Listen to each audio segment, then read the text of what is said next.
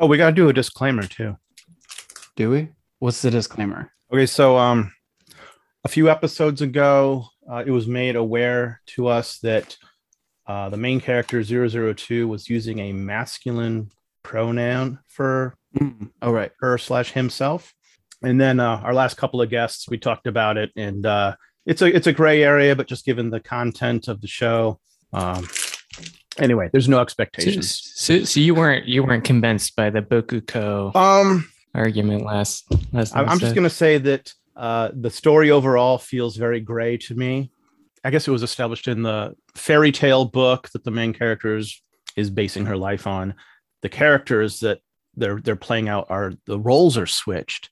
Like Hero, what he's doing in his life is actually what the Beast does, and 02, who thinks she's a beast, is actually doing the things in the role of the prince. So like Hero was the one that saw 02 first and went through these efforts. I don't have the whole thing. It was just an interesting argument anyway. Okay. Just the whole idea of like role reversals just was very interesting to me. Yeah, anyway, we don't have to get into the weeds. Yeah, we're no.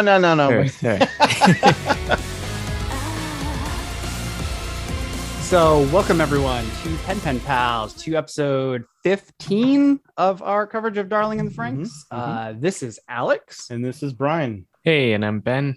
And this week we have a cool, super cool, maybe like celebrity status guest. We're really, not to talk you up too much, but we're really excited to have on Pete LePage. Oh, thank you. Thank you. Definitely not a celebrity, but I appreciate what you're trying to do for me. Right on. And so for anybody who doesn't know Pete LePage, Brian, what is Pete LePage from? Well, I think most like YouTube people might know Pete from Comic Book Club, also the podcast. Really diverse offerings in terms of like just weekly coverage of comics, interviews with industry people, covering all kinds of media related to comics. I don't know, Pete, how you find the time for it. It's too much. It's way too much. It's exhausting. It's ridiculous. I don't know how I keep getting conned into it, but it's fun to be able to kind of talk about stuff that you love to do and watch. So ends up being enjoyable for me very much so. So I'm watching it anyway, so might as well talk about it afterwards. You know what I mean? Right on. So I know that there's a lot of people doing content creation and involved in the comics world. Just I'm going to give Pete a good plug here. So one of the things that I feel like is a standout is like specifically if you watch Comic Book Club, there's 3 different personalities. I feel like Pete brings like the feels, I guess. I don't know how to put it. Yeah, exactly, it's like Captain Planet, I'm Heart. You know what I mean? Like, if that helps, you know what I mean? Do you have a monkey? Always. Yeah.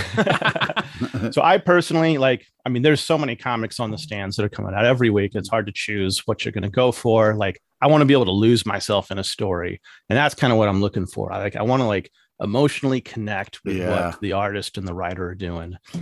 So thank you for helping us find those kind of things. Oh, yeah, man. I really appreciate what you're saying. And that was really nice of you and worded so cool. Like, I've never thought about it that way. But yeah, it's this thing of like when something speaks to me, I definitely like to be like, oh, man, you got to, check this out. And it's nice to have a platform and a chance to do that because, we're not getting paid anything, so we might as well be doing it for the love. You know what I mean? So, so Pete, are you also an anime manga kind of guy, or? Yeah, I mean, light. I don't want to. There are certain things in life that I have years of experience in with comics and certain things, but anime is just one of those things where like I've loved it my whole life. Like Nazca and the Valley of the Wind was like my first needle scratch. Like, what's going on? Why isn't everybody just talking about this? It's not like deep anime knowledge. Like I this is the first time I've seen this show. So like, but Vampire Hunter D when I was a kid in college and like doing stuff. So like. Yeah, I've always been a huge fan of animation and like, growing up like I did in the 80s, 90s, like, G.I. Joe raised me. You know what I mean? Like those PSAs like saved my it also confused me because like I remember one episode I went to school and was like walked right up to my bully like, oh, we all know better now because we watched G.I. Joe, right? And he still beat me up and took my lunch money, and I was like, what, have we not learned anything? He didn't watch G.I. Joe. Did not watch it. Check first. You should check first. No television in that household. Yeah. Did you guys all watch those meme ones where they like redubbed Pork chop sandwiches. Oh, G.I. Joe Fensler PSAs? films. Yeah, those are hilarious. Yeah, a friend of mine redub things to make like rap videos and stuff like that, where it's like, Oh, cool. you know, Serpentor spitting a rap and stuff like that. That's awesome. So we have a lot in common. Cool. So Transformers 2 or just G.I. Joe? Oh yeah, Transformers and G.I. Joe. Okay. I tapped out at Beast Wars though. That's where I was. I don't know what it was, but it didn't hit me right. Is this CGI, right? Probably. Like, no more hand I was animation. like, I'm a hand animation guy. Yeah. Also, same time, Captain Bucky O'Hare came out, and that became my jam. So. Captain Bucky O'Hare, mutants and aliens and toads beware. Yeah, just unbelievable. Because Larry Hama did it. Also did G.I. Joe. So yeah, he does the G.I. Joe comic. Yeah. For anyone out there that doesn't know the G.I. Joe comic, it is much more sophisticated than the after school cartoon from the 80s. Oh, yeah. Yeah. But it was like back when we did live shows, one time Larry Hama was in the audience. Oh, wow. And he like came to see the show. Never, like we tried to reach out to him for like years. He just checked it out one time. How did you guys make that connection? You know, like when you, you know, it was a small black box theater. So it was like, you know, I don't know, maybe 30 people in there. And there was like, after the show, the lights come on. And it's like, there's Larry Hama sitting there. It's hard to miss. Yeah, so you just like, I just freaked out. I was like, holy shit, Larry Hama. You know what I mean? And then he was like, you know, like didn't know what to do. And I was like, oh, I'm a huge fan. I was like, you should be on the show, not watching the show. And then he was like, yeah. And then, we never heard from him again. Yeah. I mean, when someone's like really well known in the industry, like there's weird sociology that starts to come out. Like, so I was at like Wizard World convention. I was in the restroom, and then all of a sudden, right up next to me comes Max, the World War Z author, son of Mel Brooks. Yeah. And I was like, oh my gosh. And I was like, don't say anything because we're standing at urinals. I'm like, so I just go over to wash my hands. And then same thing. He comes right up to me to wash my hands. I was like, hey, Max Brooks, loved World War Z. And he was like, oh, all right, cool. Thanks. And then I walk out, and he just by coincidence is walking the same direction as me. And I'm like, I saw your panel discussion, and it was really great, by the way. And he's like, hey, it was really nice meeting you. Thanks anyway. And I was like, whoa, like, I was here first, man. He's like, you've exceeded my limit of what I can deal with. Stop following me. Stop following me. Anyway, if you're listening, Max, nice guy. Come on the show. We really want to talk about not your father's career. Does anybody have any news or any cool stuff before? I just had a little tidbit. Mm-hmm. This is just kind of interesting because it sort of has to deal with just like the theme of the season anime we're covering. There's a Japanese concept artist, Hanasaku Iroha, did an interview with a gaming magazine and was, is kind of known for like being a fan service artist. You know, there's folks like that in the comic industry. Sure. But, they were on there to talk about their like super sexy concept art character designs. And Iroha was like, I really just want to start making characters that people relate to. And it's hard to relate to a character if like you're just looking at them for sexual gratification. So they're like, I'm going to start pulling back on that. And then it turned into a really short interview. But I just thought it was a really interesting thing to come up because like it's also come up in the discussion of this anime. Oh, yeah. Last time on The Beast, the Prince, and Ichigo. Hiro and Zero Two finally remembered that they knew each other way back when, but Ichigo stepped in just in time, before they could talk about this revelation. Zero Two bit down her claws, then clawed up their room in a desperate attempt to keep from killing Squad 13 before Hiro could be reached. Hiro recovered in a hospital room and tried to allay everyone's fears. Ichigo tried bonding and talking sense into Hiro, but inadvertently provided him with his means of escape.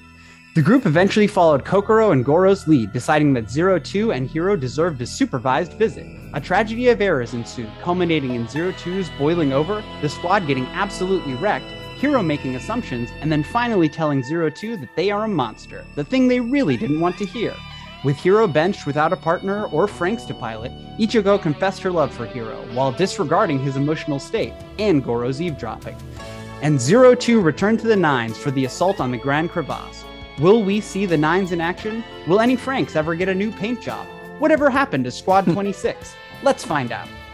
Ooh. All right. All right. So if we're all ready, I just had a pop up. All right. 3, 2, 1, play. Oh, and this is another prestige format episode. We don't get an opening. Exciting. Cerasis. This mission has but one objective. Take control of the area known as the Grand Crevasse. Hey, look. Wow. So that Hellcat is like really badass looking, right? We all agree with that? Yeah. Oh, yeah. The lioness? Hells yeah. Yeah, it's a great design. Great shot, the way they kind of like walk through the smoke and stuff. Not a fan of the chair people.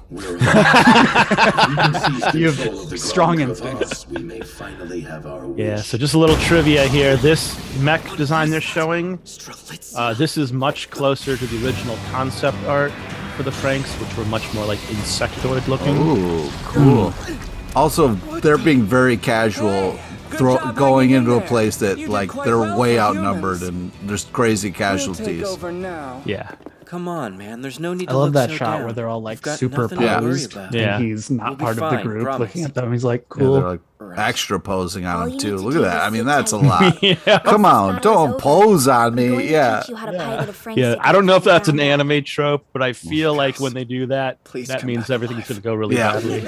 And after that is when it all went downhill. It's like one last group picture with Yeah, the yeah. gang Yeah. before someone dies. For crevasse. Put a little extra on it. I like it when people Yeah. say crevasse. So is crevice and crevasse, are those really I different guess words? crevasse is bigger than a crevice. Absolutely not. Yeah, yep.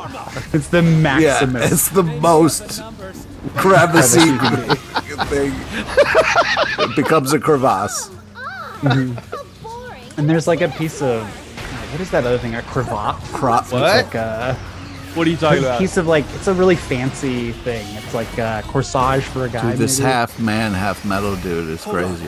Does he remind you of Dr. Wily from Mega Man? Oh yeah, definitely, very much so.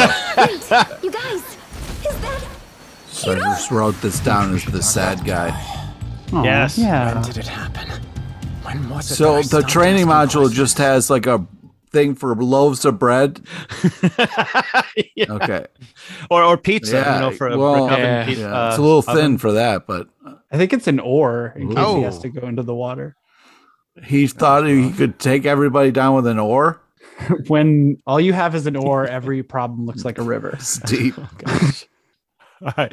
So our last guest was saying that this episode sort of follows like another fairy tale format, braving the forest, swimming the moat, scaling the mountain, Wow. storming the castle, rescue the damsel, slay the dragon.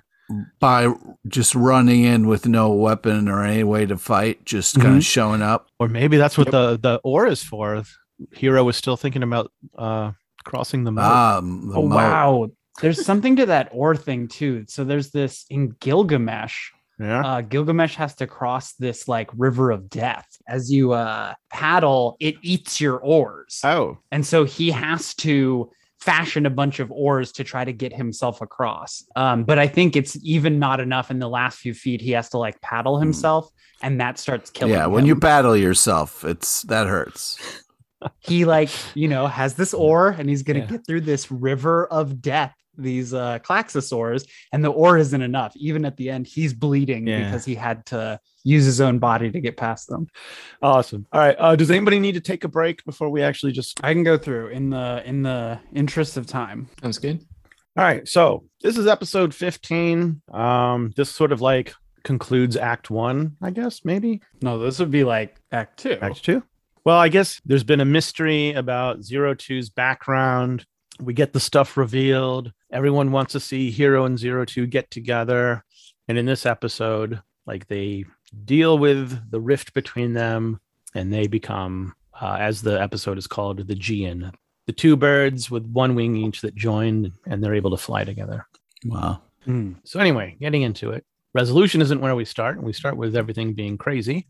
So there's a mission briefing. The caretakers, Nana and Hachi, they're talking about, hey, you've been doing really great killing these Klaxosaurs one at a time, but here's the Grand Crevasse, and there's like monsters just pouring out like a fire hydrant out of multiple points of these things. So instead of Squad 13 going out, they're going to be joining other squads, and so they are like, I can't remember what to call it, but it's like group number 6. So there's several groups of several squads all dealing with this thing. And we go see, the overlords in their delicately balanced chairs. And for whatever reason, they are really, really interested in this crevasse. And they're willing to do whatever to like take this thing. So... Oh, real quick, before we go any further, I love the framing of the episode. This is like a prestige format episode, right? Where we have no intro song. We go completely cold into the open, and even the ending, the credits roll over, continued dialogue and plot development, right? It's not like an after credits scene. It's like, hey, you want to know what happens? This is what happens. And there was this the title card that said code 000, which I didn't really catch that, but it also said Cerasis when it was showing the plantation. So I wonder if that's the first time we actually got the name of our plantation, or Plantation 13, Cerasis. Cerasis is a genus that includes cherry trees. So it could be that's some sort of, we may be looking at like a cherry for some sort of symbolism. Okay, that's interesting. Yeah, so in the mission briefing, we get to see some footage, and Squads 13 gets to see where 02 has been. I guess what we're supposed to take away from this is like all the other pilots that have been reserved for her to use are now all dead. I don't know how many was, like dozens maybe of these other soldiers. So she's with the Nines, like the elite squad that answers to the Ape Council. Yeah, it's the first time we get to see them in action, right? We've been like wanting to see them for a while, and they are portrayed as very impressive. And they have standardized Franks as well, but they're not the same as the ones before. Did you have something about that the design, that it was like before? So when they were planning the show, they hired some really interesting concept artists, one of them named Huke. He did the mech designs, and they were really exotic, like insectoid looking things that reminded me of like Aura Battler Dunbine.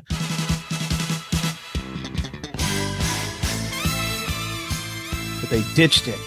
Someone on the Trigger side just insisted on sexy robots. But it feels like maybe A1 finally got their way, because like the Nines, they really do look like the original Huke designs. So that's a nice treat. They do still have breasts, but much more the Nines? Yeah. Oh, I did. They look like Streletshia's chest. I was just checking out those shoulder pads. I'm a shoulder man.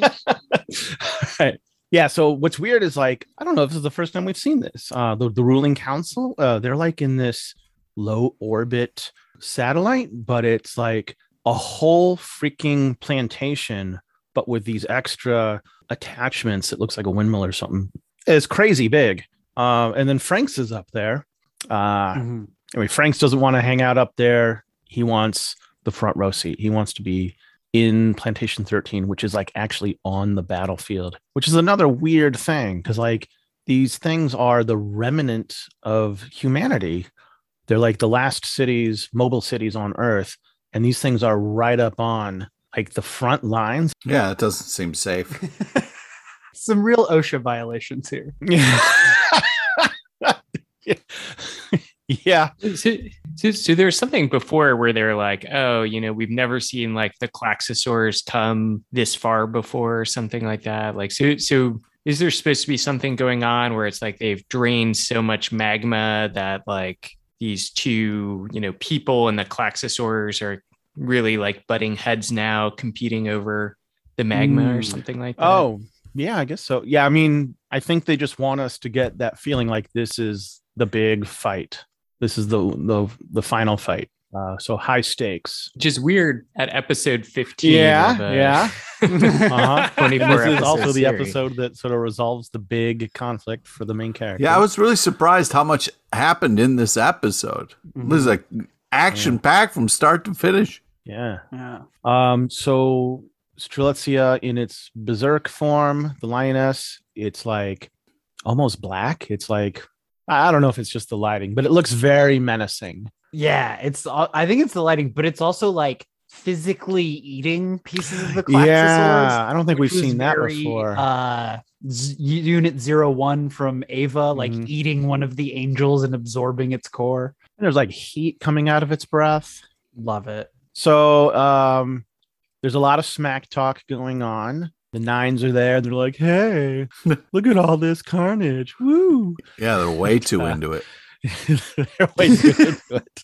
So this is also kind of a big reveal. We see that the Nines, they sort of buck the system. Like what we've only been shown so far is like the women in the pistol position, which I describe as being like in a motorcycle position, but other people disagree. That's fine. And then like the men being in more of like the traditional fighter pilot cockpit position. But with the Nines, they mix it all up and they do every which way. They got guys and girls and girls behind the guys. Yeah, mix it up, you know?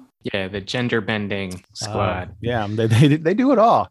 And then what else was really interesting is like, I don't know, I always thought it was like energy discharge or something, like the horns. Yeah. They all have it. So we get to see a familiar squad. We met Squad 26 a few episodes ago, and they just look like, well, they all looked kind of the same, but they still looked like the same type of pilots we've seen from Squad 13. But now they all have gray hair. Oof. And we've done some speculation about, you know, are these kids grown in petri dishes? Is there accelerated development happening? But these folks are aging quicker.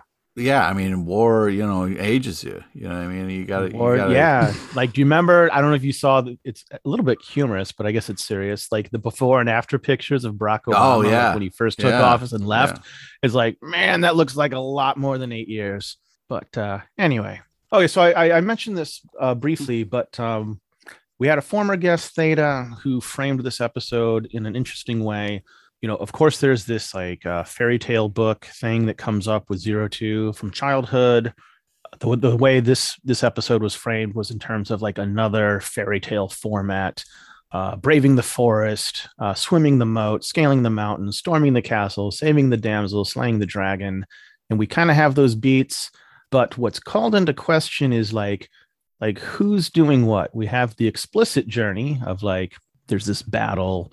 But there's also like this internal thing that's going to be that we can talk about a little bit more later that has more to do with like Hero and 02. What is the forest they're in? Because I took a few notes here. I think it only comes up in text, but it's like someone's talking and it's like they'll show us what their thoughts might be in text on the screen.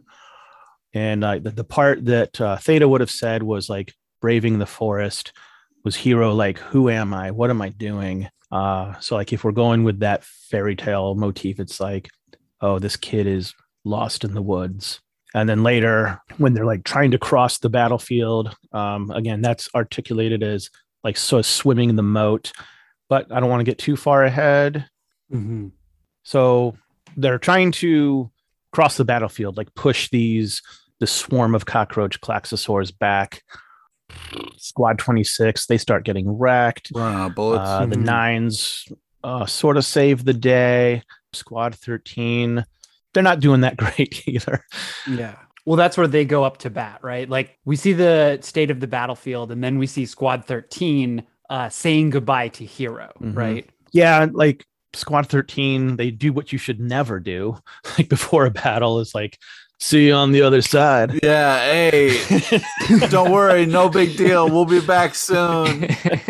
Yeah, I'm not even going to turn the oven off. I feel so confident we're going to be all right. And it kind of has been that way so far, right? Like none of these battles have really gotten that high stakes so far. Yeah. Also, it feels awful when, like you're staying and then everybody else is just like striking a pose and being like, bye.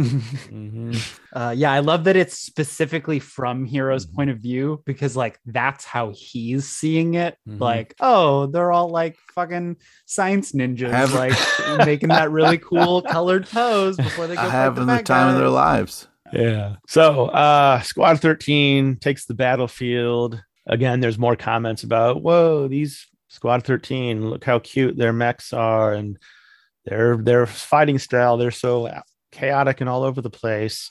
Which is a little weird. I mean, you would think right away when they were seeing the battlefield, like, wow, we're outnumbered. This doesn't really look that good, guys. We got to really focus up. Instead of reinforcements getting there and making fun of exactly. Their yeah. It seems like we don't even want your help. You're not oh, cool gross! mess. I don't want to help you. Yeah. So the tone quickly shifts. There's this rumbling in the ground, and now this new Klaxosaur that's bigger than anything they've ever even seen. And I think they even call it like the super layman class. A super layman class? I've never even heard of that. Something that the caretakers haven't even seen before. It's like as big as a mountain. Yeah, the mountains are moving. It fits the fairy tale motif of scaling the mountain. And in its emergence, it just upends one of these mobile cities. The thing is just gone. And poor Squad 26, like that's their home. Oof. And then they get the word from Papa. I can't remember what it was. Order something. 32. Order 32. Yeah, 32. So like there's these platforms that load them up with, I assume, magma energy. But, like it's just 5 of these mechs. What can they really do against something, excuse me, the size of a mountain? And it does stop the thing. It looks kind of like, to me, it looked like one of those Jawa sand crawlers from Star Wars. Yeah. But these big ass tank treads, and they blow up one of these treads, and the thing starts to shift like it's toppling over, but it's got enough juice. It just like rams its face right into Plantation 13, the home of our heroes, and it just vomits out more of these cockroach mechs. Which it's gross. Yeah. It's one thing you're going to break into their dome like that, but then to puke all over the place. It's adding insult to injury. So then one really interesting thing happens here is Strelitzia 02 abandons the front line and goes into Plantation 13. My speculation is like, this is what's known as their home now, and maybe that's like an instinctual thing to like defend their territory. Oh, I thought it was kind of like, when you say like home or like safe in a battle, when you're like playing tag or something, you say safe. Like they can't hit you in there. Maybe it's just like an instinct. Like if I go home, I'll be safe. That could be the other instinct. I love this shot that we get where 02 in Strelitzia is trying to climb the vomit stream, the waterfall of Klaxo roaches. You cannot run vomit though. No, absolutely not. But it reminded me, there's like these legends of carp. There's like salmon that swim upstream to mate, but there's also these legends of carp that swim upstream. And there's a legend, I think it's Chinese in origin, but it's very popular in Japan too, where a carp, when it gets to a waterfall, it can try to swim up the waterfall. And if it gets over the waterfall, it becomes a dragon. Wow. Oh, and there's like some symbolism of like carp having like the perfect amount of scales and whatever. But it reminded me of that. And this interesting, like almost gets into the mouth, almost does what 02 wants to do in the moment, but can't quite make it, like not perfect yet. Okay. Can't become that synthesis, that like transformed form. So maybe to the Japanese audience, that's maybe what it evokes. Yeah, and there is kind of a gendered thing where carp is kind of a symbol for boys. So there's like Japanese Boys Day, and I think they fly carp streamers. And so maybe they're not roaches. These are carposaurs. Or I think I was saying 02 is like the carp. Yeah. Oh, the sorry. The water. Okay. I'm getting all mixed up in my lore here. The lines are blurring. Yeah. As Zero Two says after she gets kind of crushed by this stream of carp, right? Yeah. And then she says, "Someone get me out of here." So that is kind of then like the princess looking to get saved, right? She's okay. But this is with that text speech again, right? So it's kind of like her thoughts or something. You know, I was wondering a little bit, since she is part Klaxosaur and Hero is now part Klaxosaur, if this text is supposed to be some kind of, you know, hive mind communication that they have or something. Like in their desperation, they're like calling out to each other, like psychically.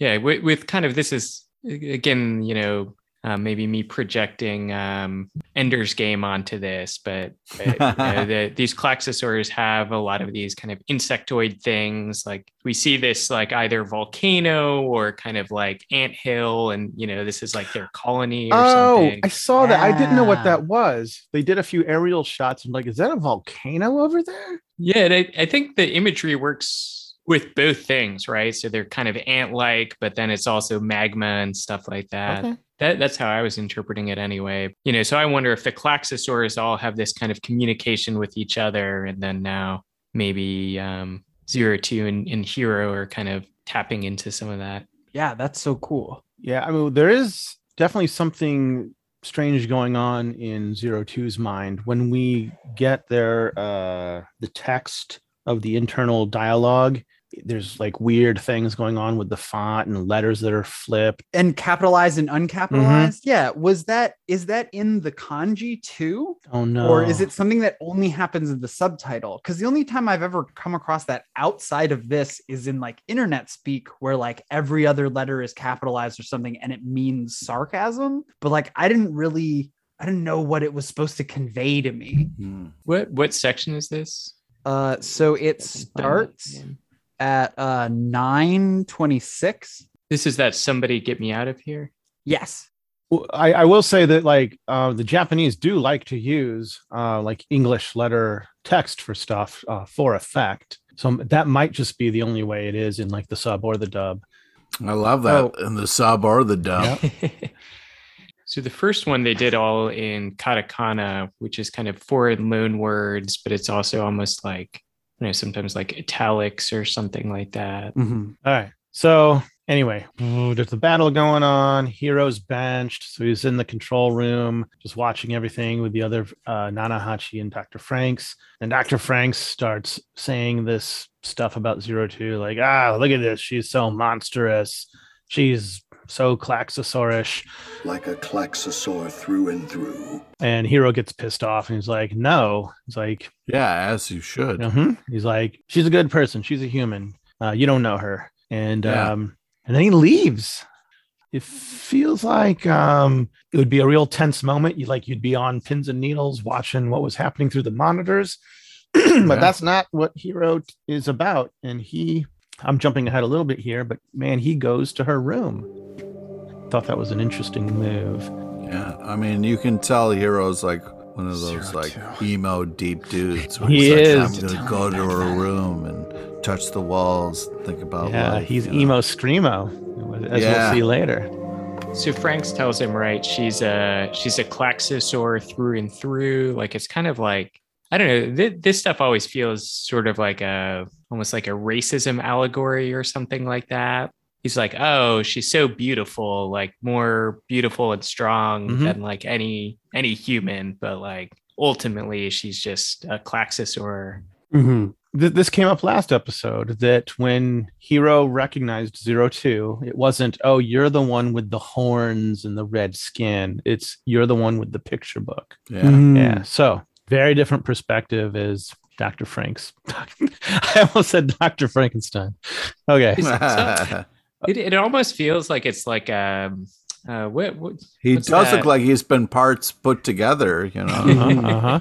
He's like Mecha Frankenstein. Anyways, Ben, I mean, Frankenstein's monster. I mean, let's be you know. Well, I'm gonna miss the reference, but that you know, what's the dinner with the parents or something like that. Like it's Guess who's coming Guess to who's dinner? coming to dinner? yeah. And Frank says, and I haven't seen that. Maybe this is a dumb reference, but like it almost feels like it's that sort of thing of like the interracial relationship, and Frank's is like disapproving and doesn't see her as equally human or something like that. And then like dad who won't take time to understand or think about it is just going to judge, and nobody's good enough for my daughter type of thing. You know what I mean? Yeah, and I think right before 02 goes to her room and looks in the mirror, like there is this like kind of look of shame on his face based on kind of what Franks is telling him, right?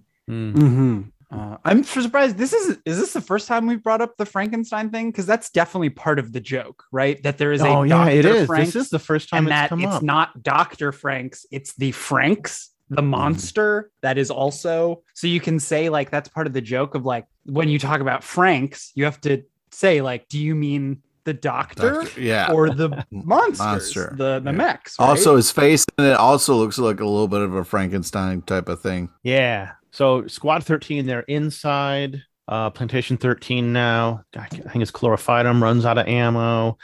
They're running low on magma energy. And then Strelitzia, that has been carrying the fight the whole time, starts to have a very inconvenient existential crisis and starts just shutting down.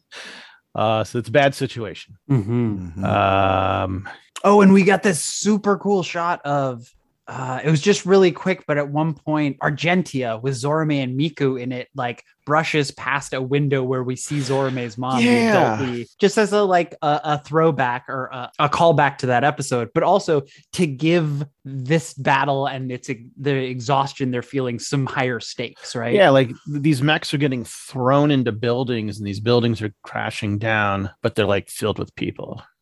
Yeah. So many moms. So many moms. Filled with moms. You got to show a mom in the window to really so there's make no you feel like the ramifications of what's going on. In Pacific Rim, they've got those like safety bunkers, the shelters. God, there's nothing like that in these things. Oh, that is the safety bunker, the plantation itself. If something's inside the plantation, like that's it's already done. It's a done thing. Absolutely. Okay. All right, so while this is happening, Hiro goes to 02's room and is just looking at the devastation and recalling like, oh my gosh, she was so freaked out. And he sees the mirror that he gave her taped up. Yeah, like so this is it. I feel like this is Hiro's, oh my gosh, I almost said it again, Hiro's journey. This is the journey that Hiro is taking. Like he's got his own castle that he's storming, right? He has to come to terms with this rift between him and the person he loves. Yeah. And I feel like, I don't know, they don't say it, but I think it clicks. He sees that she tried to fix it and she like had something really huge she wanted to talk about and we never got to talk about it. Maybe there's something to that. So he does something really rash, probably stupid. He gets into this little training unit that like has no combat training unit, how to make bread training unit, not even like a good one. Brick oven pizza paddle. Yeah, the ready bake oven training unit. But it looks like it maybe has some badass rollerblades because Hiro's like zipping in and out of these. Did we say carp or roach? Yeah, these are roaches. These are not carp. Water. They're the water. No, Strelitzia is the carp. They would, yes. I fucked it up. Damn it. Okay. Carp don't swim through carp. Okay. So I think too, maybe the mirror, looking in the mirror is kind of like this moment of self-reflection, right? And so Franks has kind of just dismissed his whole relationship with 02. And then, he's remembering back to who he was as a child, this person that questioned these adults, right? And that was kind of what led him to 02 in the first place. So I think he's kind of remembering his old self and kind of snapping back into that same thing where he went and rescued her from that kind of prison cell room in the first place, right? Yeah. So Hiro was originally sort of thinking of him and 02 as the people that complemented each other, that could like figuratively take flight by being like this mythical bird. then he sort of like lost himself, and his internal dialogue was like, who am I? I'm losing myself. I'm going to disappear. And now, like, as you're saying, he's like, it's coming back to him. And at some point he called Zero Two a monster, which was not cool. Yeah, it was a low. But I see what you're saying, Brian. Like, Hero had like built a new identity with 02 based around piloting, and now he's finally remembering his solo identity, who he thought he was before the incident, right? He's piecing that together. Yes.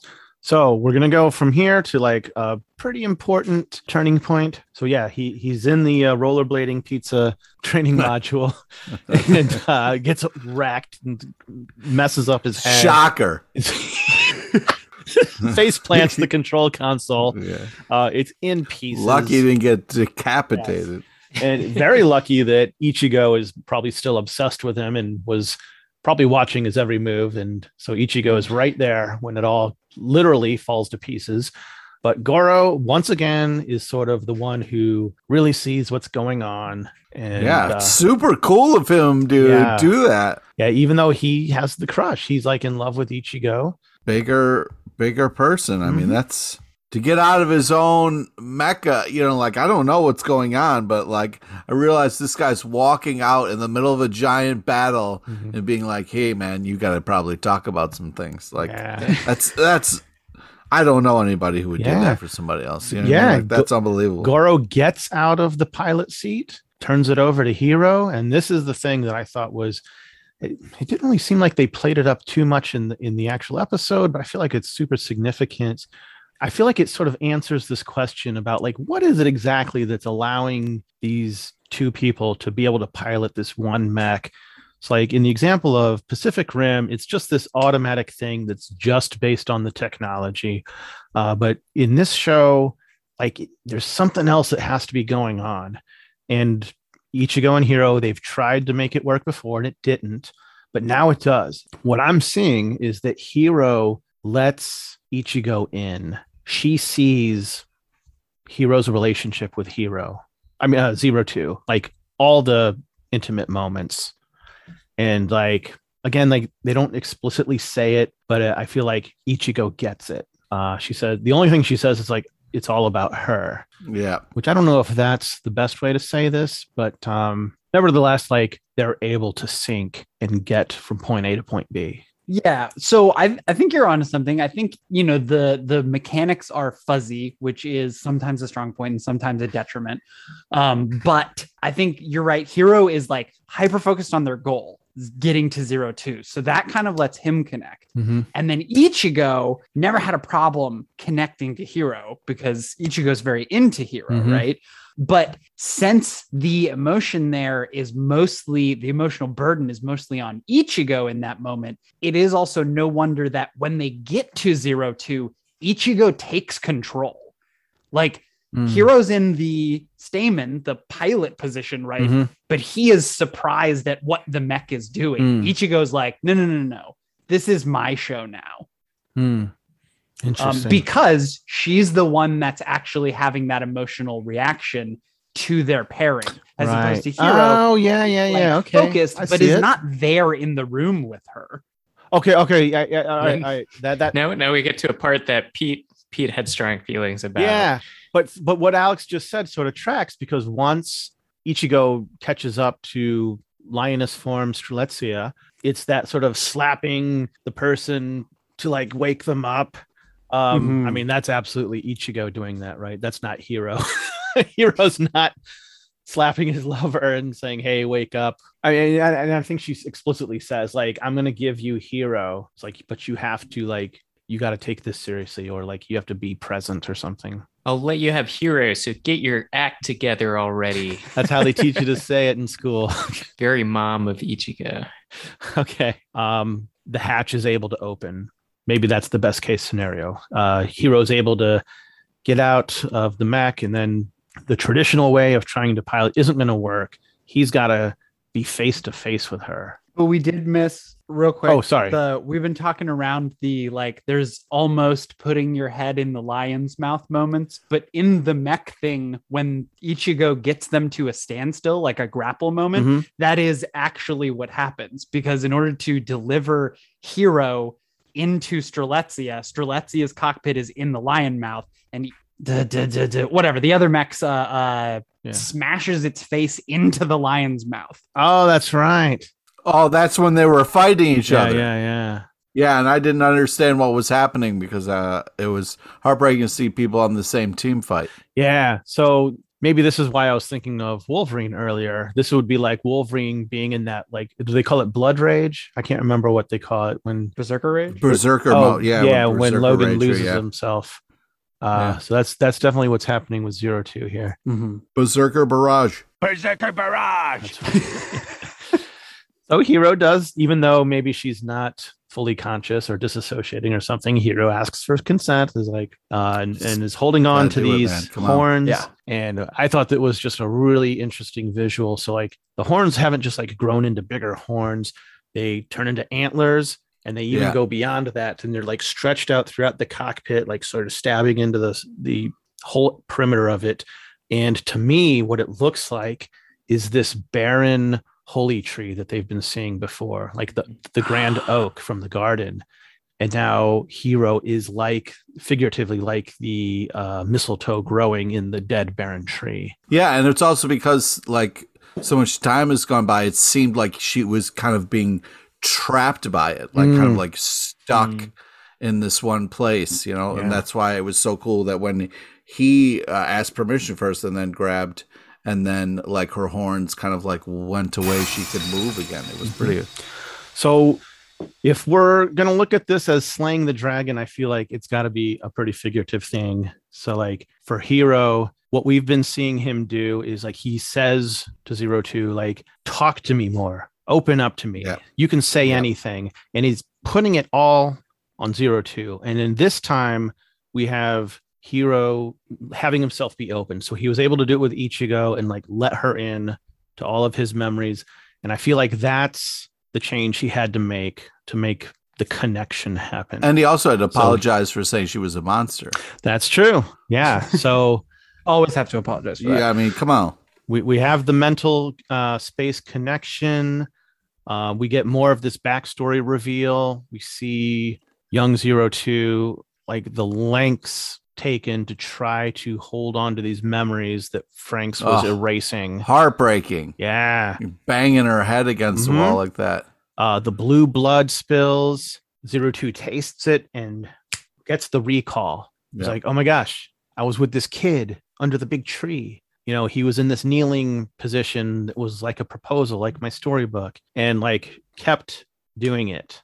And we get the quick shot while the torture's happening of like the fingernail cutting the skin. And then like the storybook, I don't know, I don't think they say it, but I feel like the implication was 02 knew that the book was something that they were eventually going to take away, and she starts eating the pages, like licking the blood, like having it something in you so that you'll be able to remember. Alex? 02 internalizes the story. Yeah. And then, like you said, I didn't get that tree imagery that the horns were going into, but 02 internalizes the story and then becomes the holy tree from our golden bough allegory, right? And then when Hiro finally gets through and the horns, the roots or the horns of the holy tree image shatters, that's when we get this inkling that like we're moving beyond the cycle of that fairy tale story. Ah, interesting. And we're gonna get a different ending, because this show, I think more than any other I've ever seen, it keeps reminding us of like, hey, in previous shows you've seen, this is the end of the series, right? But this show is going to keep going after that. Okay, so that answers the question of like, why is this resolution coming at episode 15? Because for Hiro and 02, they have to go beyond the fairy tale, because the fairy tale has a bad ending. Like they need to get past that. I'm on board with that. Cool. I lost where we are.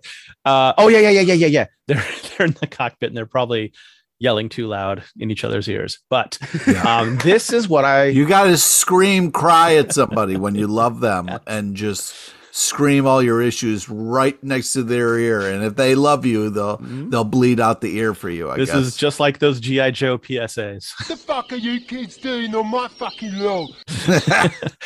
Yeah, so most anime, when we have like the characters have their resolution, there's a lot less talking. It's just some bad guy is killed, someone's rescued, and they kiss, end scene. But the climax we're given is these two people talk about their relationship, and technically it's called the power apology. You know, like they say what it is they did that fucked each other up. Yeah. And they have it it's out an evolved there. way to do things. Let's talk it out. That's how it goes. So +1 for Darling in the Franxx. Yeah. That is a much more useful example of dealing with conflict than what we see in other anime. Mm-hmm. So, something I just was thinking about is, right, so Hiro before tried to have these conversations with Zero Two, like what's bothering you? And both times, one with her horns and one with her teeth, you know, she saw his fear about these things about her, right? And that caused her to kind of lock up and stall the conversation. Then this time he literally is like grabbing her horns. So he's kind of like actually touching and grappling with this stuff about her directly. And it's kind of like after he does that they can actually have this conversation. Yeah, that's awesome. Because it's almost like Hiro's saying, like, you're not a Klaxosaur. That doesn't matter to me. And you're like, no, first you have to realize I am a Klaxosaur. Then we can move on past that. And you're right. Like, he kept saying, I don't care about your horns. I don't care about your fangs. And then when it came to like closeness to those things, he actually flinched. And now this time he's like, okay, all right, let's touch these horns. It's brilliant, Ben. That also kind of like goes along the thing of like she says in the show, like, I learned the word I, where like she first learned about herself and then was ready for this kind of relationship, you know? Yeah. All right. I lost us again. Oh, it's okay. So I think we skipped past one real quick thing, and that was this revelation that inside of each Klaxosaur, inside of the core, are these little magma things that look like people. Yeah. Oh, geez. Yeah. And that was interesting because you were talking about the kneeling from the storybooks, and that like little human was either kneeling or sitting before they were like kind of coated in gold and then died. Well, almost like fetal position or something like that. But I did hear if you like dunk humans in like a golden nougat, it's fucking delicious. So I don't blame them. Maybe magma energy is just nougat. They're mining from the earth. What's awesome is I hadn't thought about this, like the positioning, what the little magma person looks like, but it looks humanoid, but it also resembles a humanoid effigy, like little, like it looks like a little toy or clay sculpture that's supposed to look human. Oh, like a homunculus or something. Yes. Okay. I mean, so they're shocked because this is now in conflict with what they've been told, that these things are just monsters. Just monsters, Or robots. Like a lot of them look completely robotic. Mm-hmm. They just have like blue blood, which could just be hydraulic fluid. Or windshield wiper fluid. So they've been telling us to kill people. Like that's what they've been having us do. But there's not enough time. Not enough time for them to like ask these questions. Stop and process. Yeah, exactly. So the theme song kicks in. Yeah. Okay. Get a transformation. I was saying this during our watch party, but like I do understand a lot of Western audiences seeing this and cringing. I'll admit it felt a little cringy to me, and that's why I prefer to watch this particular episode in the subtitle. But we get this explicit expression of love. And I just have to say, like, if you don't know, like in Japanese culture, you just don't say, I love you. There's different ways you go about that. But it's just considered like too much. And in fact, there's videos you can see on YouTube of like westernized Japanese people, like as a social experiment, calling their mom or dad to say, I love you, just to see what would happen. Because it's just not traditionally done. Parents don't tell their kids I love you. Kids don't tell their parents I love you. If you're interested in exploring that further, that's the issue. So my feeling was that to Japanese audiences, and it does happen in anime where people say like I love you, it's supposed to be this like huge revelation with like real gravity to it. Like this is much further beyond the norm. So Ben, you looked deep in thought. Yeah, well, yeah. So I mean, I went back and listened to it. So the word they use is daisuki. So liking something that's ski, daisuki is like a big like for something. Yeah. And so I feel like sometimes when I've heard this thing of like Japanese people don't say love, there's this term like AI, which is love. And so you'd say like I shiteru is like I love you. And so that's one that I feel like people don't really say. But I feel like ski and daisuki maybe are a little bit more used. And so it's kind of like, I feel like that's always bothered me because it's just like, well, so there's a word that translates as love, but no one uses it. But then they use this other word that we use in a lot of situations where we say love. So like maybe that other word just means something more similar to like the English version of love or something like that. Like does what I'm saying make sense? Like, yes. It's kind of like with some of these abstract concepts, I think they don't necessarily map on one-to-one, and it's hard to find the exact translation. Oh, in a similar way to these gendered first-person pronouns. Yeah. I try to break convention, so I try to tell my mom I love her every single day. That's good, man. That's awesome. And do you say it in English or Japanese? I say it in English. I probably should start saying it in Japanese. And which version of love will you use? Will you use I? Oh no, so I am not down with daisuki. Daisuki is just like I've heard that thrown around about mochis and freaking animes. Like, but so I think that is the confession of love that the one that's socially acceptable. But that's the one that they're using this episode. Oh actually. Man, I take everything back. But so this is what you're talking about, though, right? So like in the dub, they're saying "I love you," right? And but what they should be saying is "I like you a lot." Absolutely. Oh man, you can't walk that back after you say "I love you." You can't. Hey, just to be clear, so we're on the same page. I don't want you to get too, So they're like, "This is a really big moment, but let's just not go temper expectations and take it down to that." You should really hear me. It's just hard to map. I don't know. So I feel like there's this concept of like the confession of love that happens in Japanese, where it's like this moment of saying it out loud. But I think often it is ski or daisuki is like that's still considered this like confession of love, and that's like maybe when you go from you've been on a date with someone to like you're going out with them now, kind of like once you use those terms. Okay, so you might start with daisuki, kind of like I love you, and then or I like you a lot or whatever, and then you might switch to I or what was the other one? Do. You never switch. Okay. But you don't switch to I'm in love with you. Isn't there an equivalent to that? On the day of your wedding, it's like I like you a lot until death do us part. Like I big like another you. Die. I like you a lot. Die. Yeah. Okay. All right. So we still need to get to like the really crazy part that. Yeah. So they have this like 02 crying out and being like daisuki, and they have this kind of orgasm explosion moment where they destroy the giant Klaxosaur. And inside of it, we get that aerial shot, which is really cool, which shows it has like a volcano on its back, which made me think of like the Zaratan, the Turtle Islands. Mythologies. Which is I thought you were going to say Never Ending Story. We haven't spoken to anyone else for thousands of years. So we started talking to ourselves. Oh yeah. Well, I guess the island turtle appears in a lot of stuff. I first learned about it in D&D. Pete, what's the mutant island called in X-Men? Krakoa, yeah. They just killed Krakoa.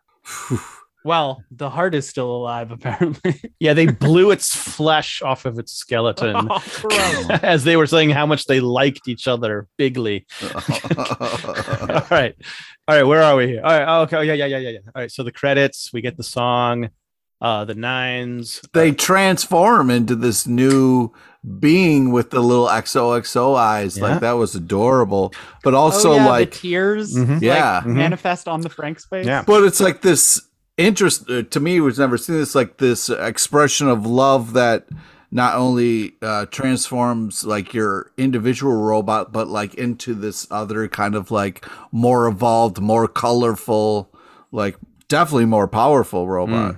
Mm-hmm. Yeah. So I felt like the red form was 02 being their true self, because as a child, like before whatever processing happened, 02 was red. She was red. Yeah.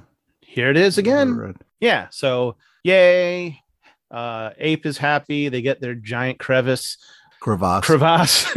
The people who survived, who didn't have to commit suicide or have their city sacrificed, or their moms murdered, are, I guess they're happy. But then 02's spider sense goes off. You know, I to set it up like this mountain Klaxosaur had a cluster of cores and multiple of them. So the speculation was that this thing's going to explode, blow up everything. We got to get out of here. Spider sense tingling. This gigantic hand comes out of the Grand Crevasse. In its effort to reclaim the cores, it smashes Plantation 13. Luckily, Mistletoe survives by being in between baby hand fingers. Yeah, thank you, because it wasn't just a regular hand. That was a giant baby hand that came out of nowhere, okay? So you can't just, just say hand. You got to be very specific. It paints a very specific picture. Oh, yeah. They had the little pudgy fingers. It was adorable. It did. But it was murdering millions. Oh, yeah, all the moms inside the plantation. Oh. But it leaves that one little kind of mushroom shape thing. Yeah, that's mistletoe. Just the mistletoe on top. Okay. So which lucky, okay, come on. Like the hand is obviously like, okay, maybe it has a diegetic explanation, but the hand is a literal deus ex machina. It is the writer going, oh, but we can't have one yet. This isn't the victory. Ooh. So the hand has to come back in and be like, hey, everybody slow down.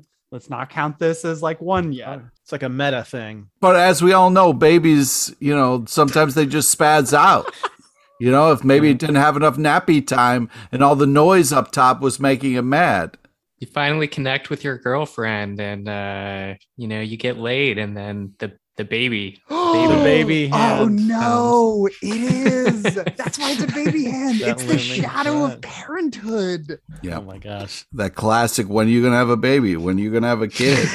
Yeah. Oh, now that you two are together. Yeah. So how long have we been together? You said, I love you. Yeah. Baby hand just slapping you back. Daisuke, huh? All right. Okay. Yeah.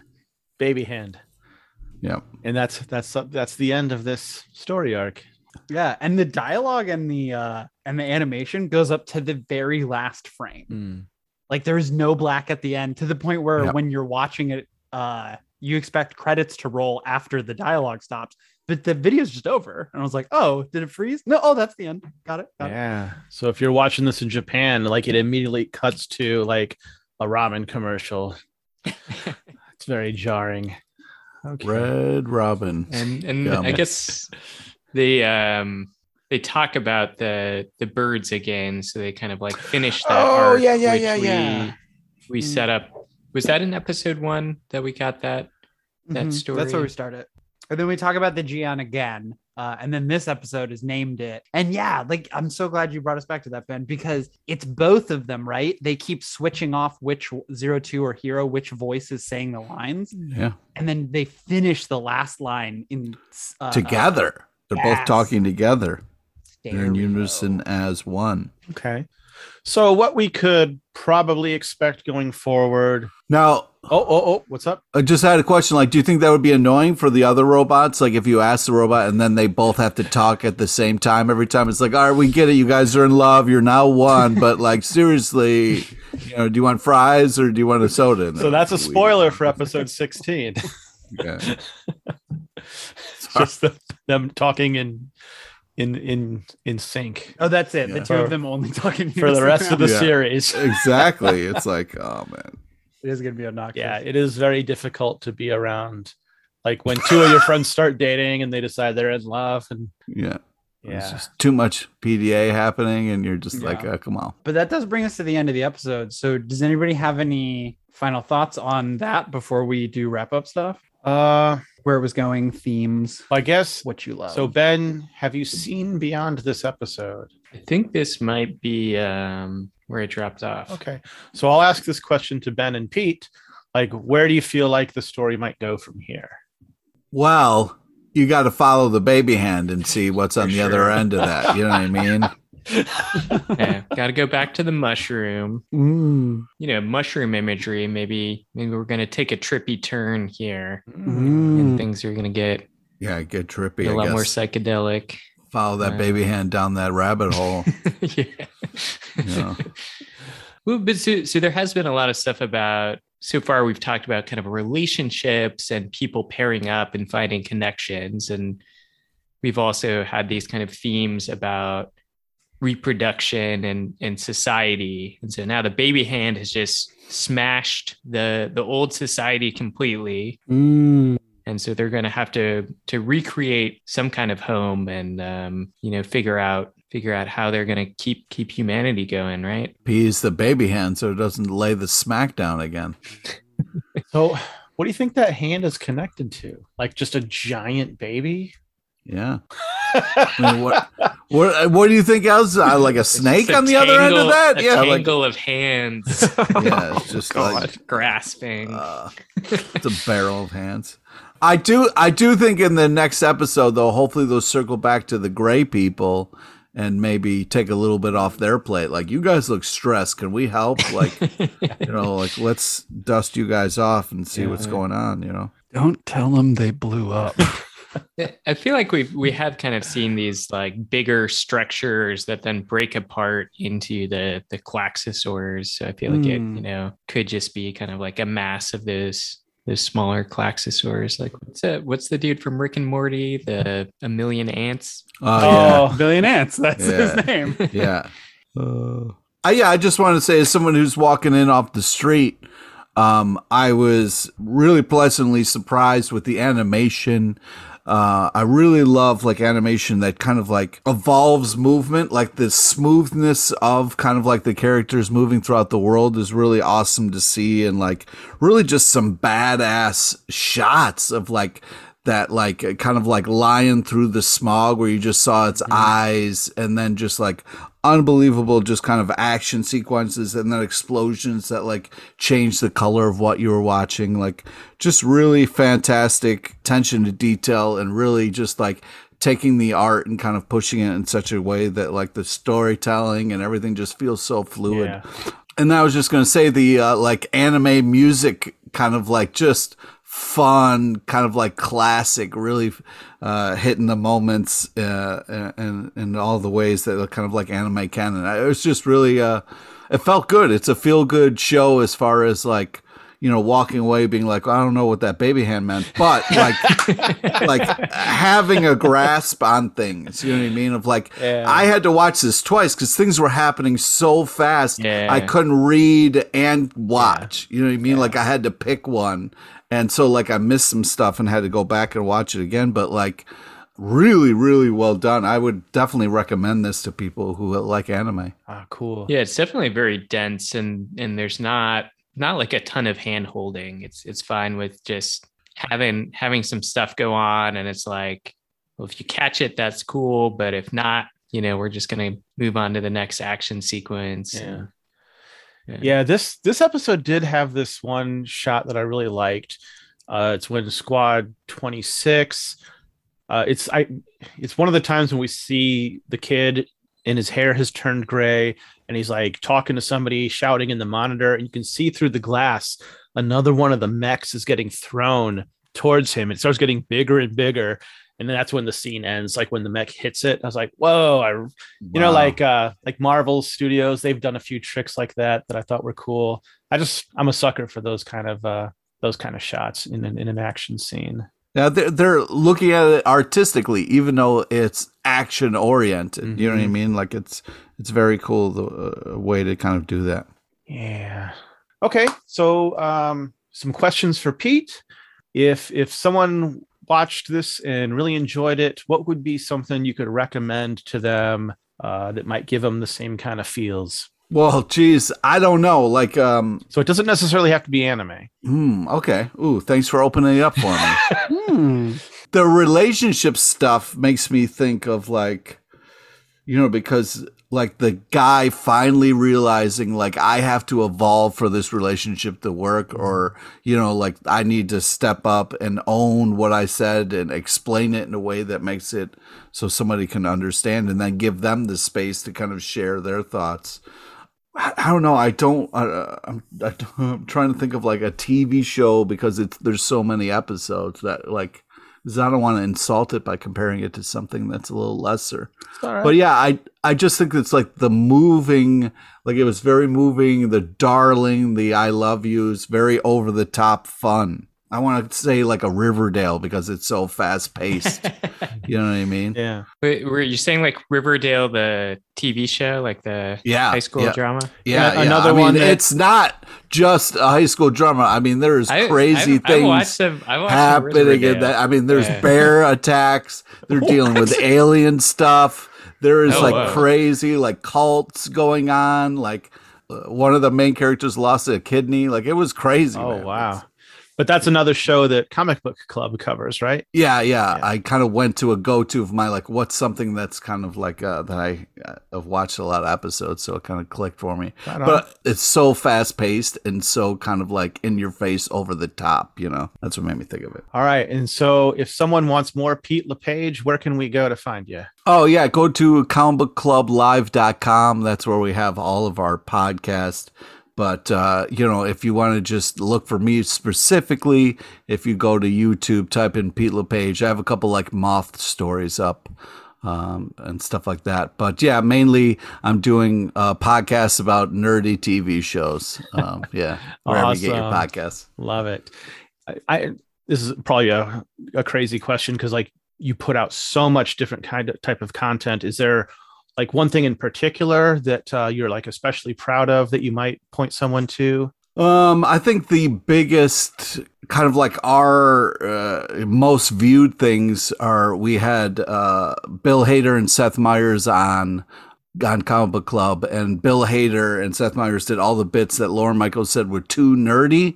So it was the first time Bill Hader did his Tauntaun getting killed thing, and was on our show. So that was pretty huge. Oh, that's awesome. But also Kevin Conroy, who's the voice of Batman, was on our show, and he told a very touching 9/11 story. Wow. And he is like one of those like classically trained actors who are just one of those like in real life, just like a very classy gentleman who, you know, cares very much about people. So it was like, it was hard for him to tell that because like he had told us off air, and we were trying to push him to, because we were like all, and when first time he told us, we were all kind of in tears about it. But yeah, it was cool that he trusted us again to kind of like open up and tell that story. So that was kind of our big kind of, it was just one of those moments where it's like my nerdy life and everything kind of aligned to kind of like be able to, it was pretty neat. That's incredible. Awesome. Thank you. Yeah, no problem. Okay. So is everyone cool? Pen. Pals, darling. Beautiful. So, Pete, thank you so much for joining us. Yeah, it was a pleasure spending time with you guys. This is a lot of fun.